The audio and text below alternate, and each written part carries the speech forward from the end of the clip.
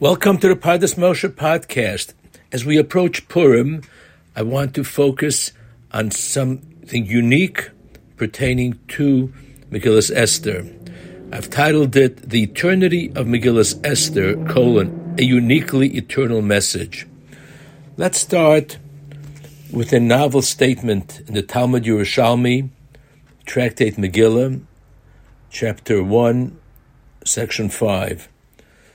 Rabbi Yochanan Amar, says Rabbi Yochanan, Hanevim v'aksuvim asidin lebatel. Eventually, during the Messianic period, the prophets and the ksuvim, which is the Megilas, will become obsolete. However, Chamisha Sifrei Torah, the 5 books of the Torah, einan asidin lebatel, they will never become obsolete. And what's the source that allows him to make this statement? He quotes a pasuk in Dvarim, Perek Hey, pasuk Yotes, 5:19. The Torah talks about Aser Sedibris and refers to Kol Gadol V'lo Yosef. The Aser Sedibris are characterized as a large sound, V'lo Yosef. V'lo Yosef means it never ended, it never ceased, it continues. Rab Shimon ben Lakish says the following, he says, Av Megilas Esther Eina Betela. Megilas Esther, just like the Chamisha Chumshe Torah, will never become obsolete. And he quotes a similar phrase from Megilas Esther. Megilas Esther says, V'zichram, in the memory of those miracles, Lo Yosuf Bizaram, will never end. So just like the Torah used the term Lo Yosef regarding the Aser Sedibris, likewise, the term Lo Yosuf Mizaram will not cease from their descendants regarding Megilas Esther is taken by Reb Shimon ben Lakish to mean that it's in the same category of Chamisha Chumshe Torah. A similar variation is in the Medrash Rabbah on Mishlei, Chapter 9, Section 2. The Medrash says, Kol hamo'adim asidim betelim.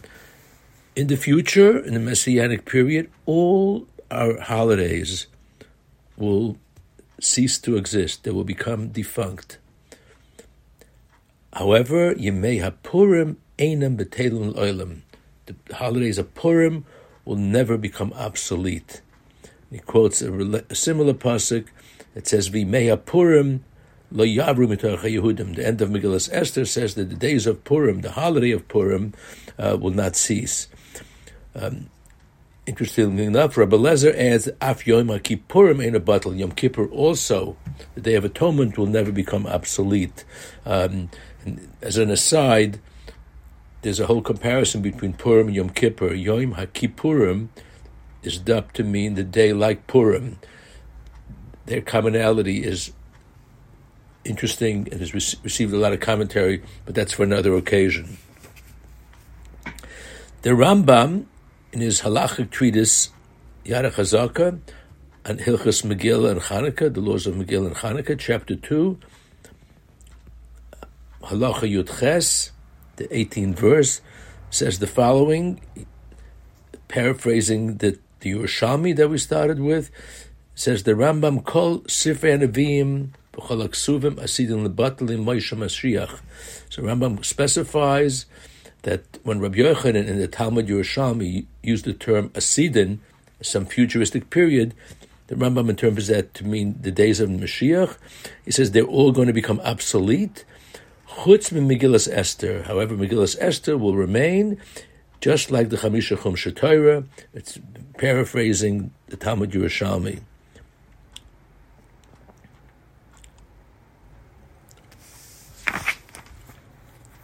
The question is, how is that possible? The Ravid, a frequent critic of the laws of the Rambam, takes him to task, and he says, uses almost a derogatory term, Amar Avram, Divrei Hedyoitis Uzeh. This is the talk of a simpleton. Lo yibatel sefer mikol asfarim. There's no way that any of the Nevi'im, the books of the prophets or the Ksuvim, will ever become obsolete. She'ein sefer, she'ein bo limud. There'll always be something to learn. There's always some lesson from every text. So he says, perhaps, maybe the Talmudic statement, which he was obviously aware of, means that perhaps they won't be read publicly as an obligation. Megillah Esther will still be read publicly. And he doesn't explain why. The Torah Mimas cites the Rambam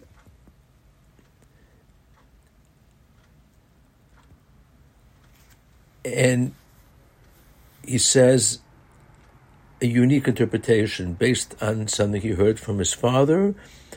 The Torah Mima is Rab Baruch Halevi Epstein, quotes his father, Rabbi Yechiel Michal Epstein, who's famous for writing the Aruch HaShulchan, which is also a Kabbalist, a halachic discourse. He said, perhaps what's unique about Megilas Esther, in contrasted with the other text, and what's unique about Purim, in contrast to the other holidays, he said, the holiday of Purim, we're celebrating what's called a Nes Nister. It's not a Nes Galui. Nes Galui means an open miracle, such as those that we had in Mitzrayim, the plagues, the splitting of the sea, where Hashem changed nature. However, if you read the Megillah, the entire sequence of events unfolds in a seemingly natural way. Of course, if you read the end, you know the purpose of the beginning. But while we're reading the beginning, which is why it must be read sequentially, it's like coming into the second half of a film and then seeing the plot, and it renders the first half meaningless. So clearly, HaKadosh Baruch Hu prepared the salvation. However, as the tragedy and the edict to annihilate all the Jewish people in the kingdom of Achashverosh, this 127-nation empire, seems to be unfolding in a natural way, almost like a political process of power. A queen is killed, a Jewish queen gets into the palace, Haman is promoted, he issues a decree, the king goes along with it, Mordechai unites the Jewish people, Esther unites the Jewish people, they pray, they undertake fasting, and then the decree is overturned. The process, though, seems to be happening through a natural political mechanism or machination. So the Torah Mima's position is, what's unique about Megilas Esther is that statement of the holidays and the other texts becoming obsolete is because there will no longer be an experience of public nisim gluyim, miracles that change nature. However, all the miracles that we will experience through the days of Messianic era are hidden miracles, hidden within nature. So that's a beautiful interpretation. I want to extend this in yet another novel way, and perhaps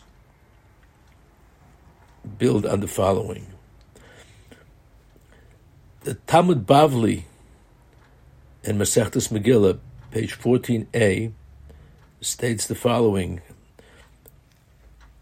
There's a verse in the Megillah which says, Vayasar HaMelech es tabatoi. The king, Achashverosh, takes off his signet, which is the seal of the king, and he gives it to Haman as he presents his proposal to Chashvasham annihilate the entire Jewish population from his empire. Essentially, he is acquiescing. That's what's represented by his taking off the signet. Says the Gemara, Amar Rab Abba Bar Kahana, he interprets this verse to mean the following. He says, Doila hasaras tabas Yoiser me'arbaim u'shmoina neviim v'sheva neviyosh she'isnabu l'Yisrael. This taking off of the signet, where Achashverosh concurs and acquiesces, essentially seals and buys in and authorizes Haman's decree, ended up having more positive consequence for the entire Jewish people, more than the 48 prophets and the 7 prophetesses. There were 48 male prophets and 7 female prophets, the Jewish people over the generation. Why? Because, continues the Gemara, Shekula lo yigzir lemutav. In the final analysis, all these prophets and prophetesses really were not successful in turning us around, and therefore we merited the destruction of the temple and exile and so forth. Ve'ilu hasaras hatabas. However, that threat, that fear of annihilation, signified, embodied by, and symbolized by this signet, this ring, Hechzer Lamutav. So sometimes we needed the threat of this tragedy, and that ultimately turned us around. So we see from here that certainly indirectly, part of the process was something positive in this mechanism, in this threat. Rabbeinu Yaakov Lorberbaum, he was a famous Rav in Lisa, also known for a lot of halachic svarim, like Nesivas, also has a pirush on Megilas Esther called Megilas Starim. It's actually reprinted in some of the older versions of the Mikras Gedolos. And in his introduction, he poses an amazing idea.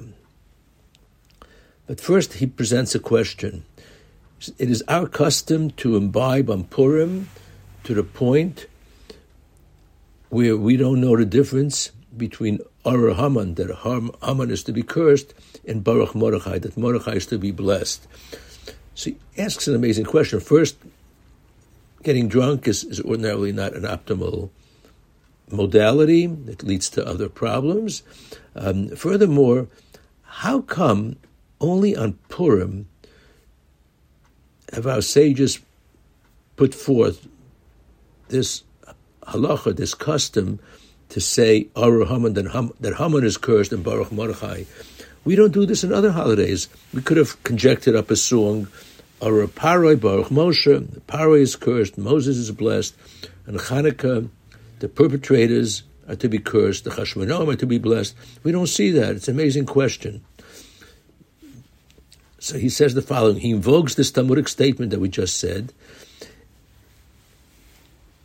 and he says the following: there is a position to perhaps give Haman a shakach to Lord Haman, because indirectly, through his efforts, through this Hasaras HaTabas, a lot of good came out. In fact, Mordechai is occasionally criticized for excessively agitating Haman by not bowing down and so forth. So perhaps at some level he may have accelerated or exacerbated the intent that Haman was going to do and carry out for the Jewish people. However, obviously, we know that Haman didn't do that with a positive intent, and Mordechai did do it, obviously, with a positive intent. He did not want to bow down. He preserved his fear of heaven and his spiritual purity. And what happened, though, in the end, through this whole process, they convened the Jewish people, they repented, and we reaccepted the Torah willingly. So the fact is that indirectly, through this entire process, this near tragedy, some amazing good came out. The core of the Yontiv of Purim is also stated in the Megillah in chapter 9, Pasuk Chav Zayin, verse 27, Kimu v'kiblu ha-Yehudim, we observed and we accepted. And what does that mean? The Gemara in Shabbos, around Daf Peiches, around page 88, says that Kimu, we accepted what we already had received in the past. Namely, we re-accepted the Torah willingly and out of love. Whereas in the Midbar and Shavuos, In Parshas Yisro, we may have accepted the Torah out of fear, out of some coercion. Here we accepted it out of love. So some remarkable good ultimately came out through this process. So there is a position to maybe say Baruch Haman, to really bless Haman because of all the good that came out. Now, let's take this a few more steps.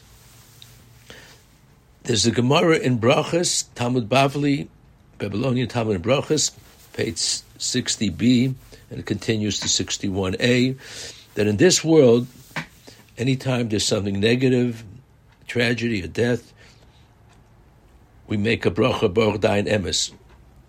We bless the acceptance of the negative decree. If there's something positive, we say Atov Ametiv. So the Talmud says that just like we make a bracha on the negative, we got to make a bracha on the good.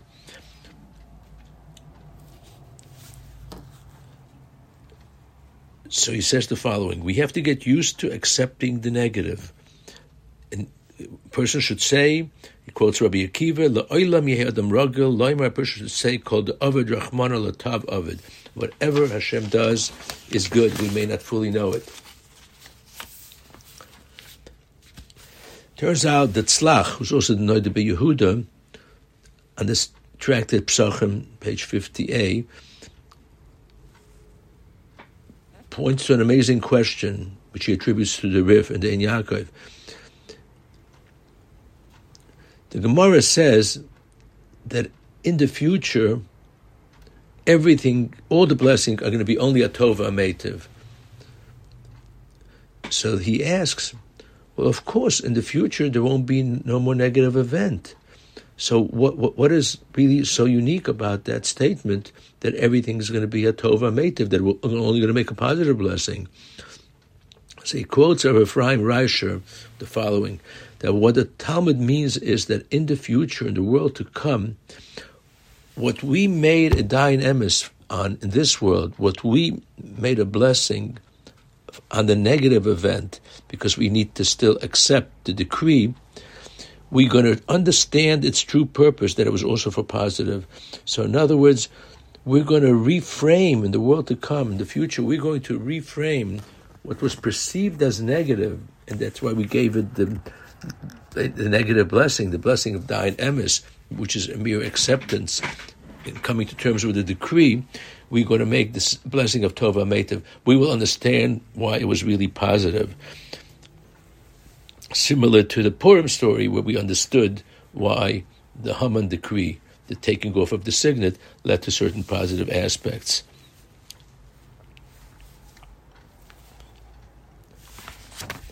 This, says the Sfas Emes, it will also be a bridge to the future times. It quotes another Talmudic statement that if we don't repent, Hashem will put forth on us a difficult king like Haman, and that's eventually it'll catalyze our unification, which is exactly what happened in the Purim story. They united, the Achdus, they reunified, and then that will usher in ultimately the Geula, the future redemption.